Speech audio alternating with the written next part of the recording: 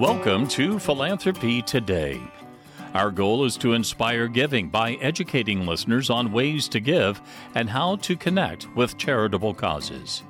My name is Dave Lewis. I'm your host of Philanthropy Today. Thank you for joining the show. It's not often we have a return guest in the couple of years that we have been doing Philanthropy Today podcasts, but we have a young man who has done some great things in his life already. His name is Eli Conley, and welcome back to Philanthropy Today. Thanks for having me back. I'm excited to be back, talk about YIC again. Yeah, YIC. And before we get into YIC, congratulations on being a CFA winner, an awardee at the Youth Volunteer of the Year. Yeah, thanks. It means a lot. I mean, I looked at it as a group award. Right. Everybody in YIC contributes a lot to the organization, and it was really nice that I got the award and I got to speak for the group because, I mean, we all put in a lot of work during both grant programs throughout the year. We do a lot of volunteering which we'll get into later with all the activities we do through the weeks and months. So it was really nice to get that award and show what YIC was about too. Now, you just recently graduated from Manhattan High School? Yep, I'll be attending Iowa State next year. Iowa State? Yeah. Okay, so why the Cyclone direction? Because they had my major of business analytics, which I'll be going for, and unfortunately K-State did not have it. So, do you have some purple that you're going to pack when you're up there for staying up there, or are you going to wear it often? I don't know if people can see me in that. I don't know if I can pack it. I've been starting to give some of it to my younger brother, but I'll keep a little bit. All right. Well, good luck to you and Ames. Thank you. Look forward to following your career. And, what you've done with the YIC organization has been very involved. And let's kind of step back and talk about how you got involved in YIC to start with. Yeah, so it was the year after COVID. My friend Claire brought me and my sister one day to one of the first few meetings they had to start the year. And I mean, it's really evolved from there. I think I've been to most every meeting since then. A few I missed for practices, but I've tried to make every meeting, and it's been a lot of fun being in the organization. I've done it with my sister, and now my younger brother, who's going to be a sophomore, joined last year. So it was a whole family outing every month when we came here. And so it's been a lot of fun. I bet you got a lot of support from your parents too. Yes, they really pushed to join it. When we told them that Claire wanted us to go to this thing, my dad was like, "You need to go." And I was like, "Okay." But now I see why he wanted me to go really bad, and I haven't regretted it at all. For our listeners that aren't familiar with YIC, give us a brief description of what youth impacting community is. So it really just gives some place for youth to make an impact in the community, because there isn't many opportunities out there. And so this allows us to work throughout the year to make an impact. And we meet, we meet once a month. It's not this whole weekly thing. We meet once a month. It isn't required, but highly recommended to come to every meeting, because we do a lot of things throughout the meetings that are about an hour to an hour and a half every month. During the fall, our big things during the fall and spring are the grant programs, where we give $10,000 to organizations throughout the community. And then one of our other big things in the spring is our Youth Volunteer Day, which we did this year at the emergency shelter here. And then the year prior, we did it at the Crisis Center. I wasn't able to go this year because of baseball practice, but the students that were there helped plant flowers in front of the shelter, organized clothes in the storage room for them, and then just did other cleaning around the shelter. And then one big thing we added this year that I thought was really cool, we had guests come in and speak before our meetings a few times. One of them we had this year was David Baker, the director of Douglas Center. Yeah. Mm-hmm. We had him come and talk to us before during one of our meetings during the spring. It's really nice to have and so I think we're going to start going forward with that starting next year, have a lot more of that it's really nice to get community members to come in and talk to us and tell us what they do. Especially people like Coach Baker, who's worked with youth and baseball, which is obviously something that you've probably been able to connect with.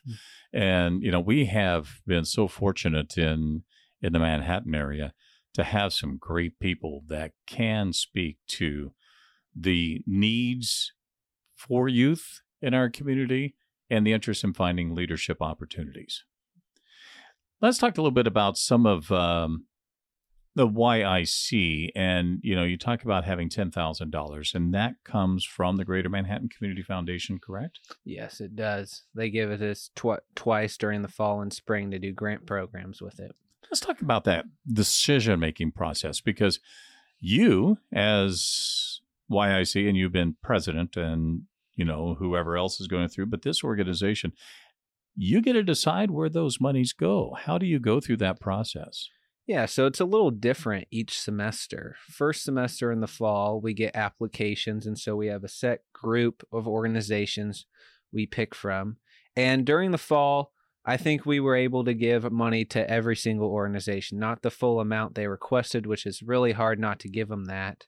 But we were able to give a little bit of money from our 10,000 pool to all the organizations during the fall. But this spring is a little bit more involved for all the members. We get to pick the organizations we get to give money to. So the spring, early in the spring, we get into groups about 2 to 3 people, and we research a bunch of organizations. We usually look through the past books to get ideas. We look online, or just some people already have ideas of what they want to give, who they want to give money to. And so each group comes up with about 2 to 3 organizations they would like to give money to. And then 1 week or 1 month, one meeting, we go through and everybody presents their findings and their ideas for everybody to hear. And then after that, we sat down, and this year and last year, we got it down to 5 organizations that we all agreed on that were good causes. And so it's really hard to get it down to 5 from everybody giving about 2 to 3. It's really hard. But we think 5 was the best the last 2 years, because it allows us to give not equal amounts, but more amounts to each organization that will be making more of an impact for them. Was that a difficult process to go through with your members?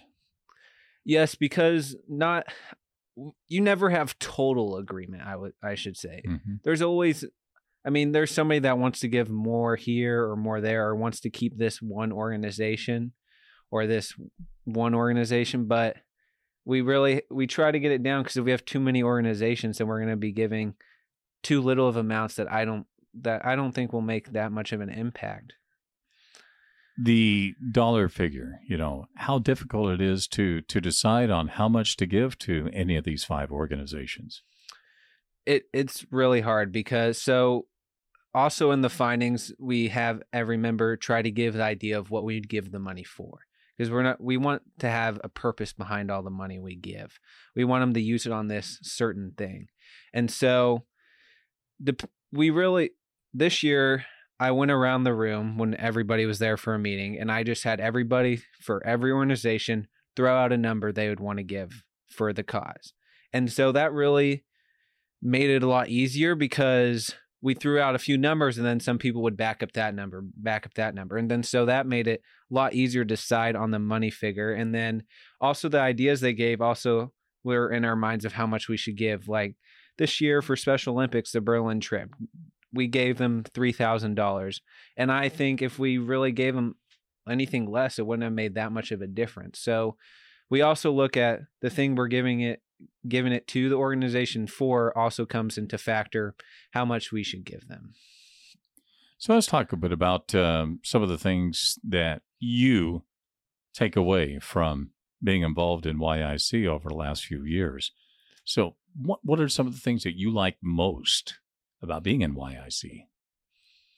Obviously this year I loved being president. It was a leadership, but it was also, I wasn't just telling everybody what to do. It was a lot of fun. Every month, everybody came ready to learn about something new in the community. And so that was a lot of fun.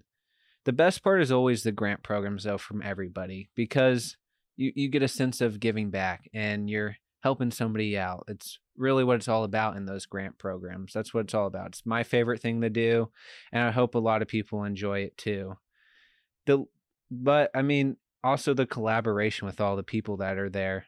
This year we just had a bunch of kids from Manhattan, but past years we've had kids from Riley and Ogden, and so this is really open to anybody in surrounding areas.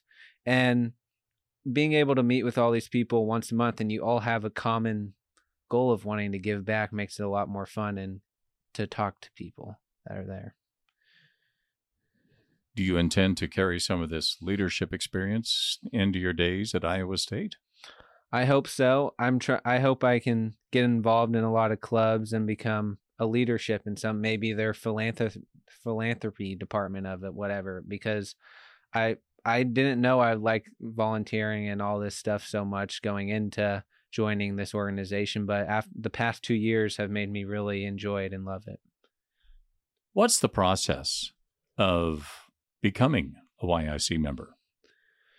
So the problem with reaching out to grade level kids is because it's not a school organization. It doesn't go on during school hours or after school.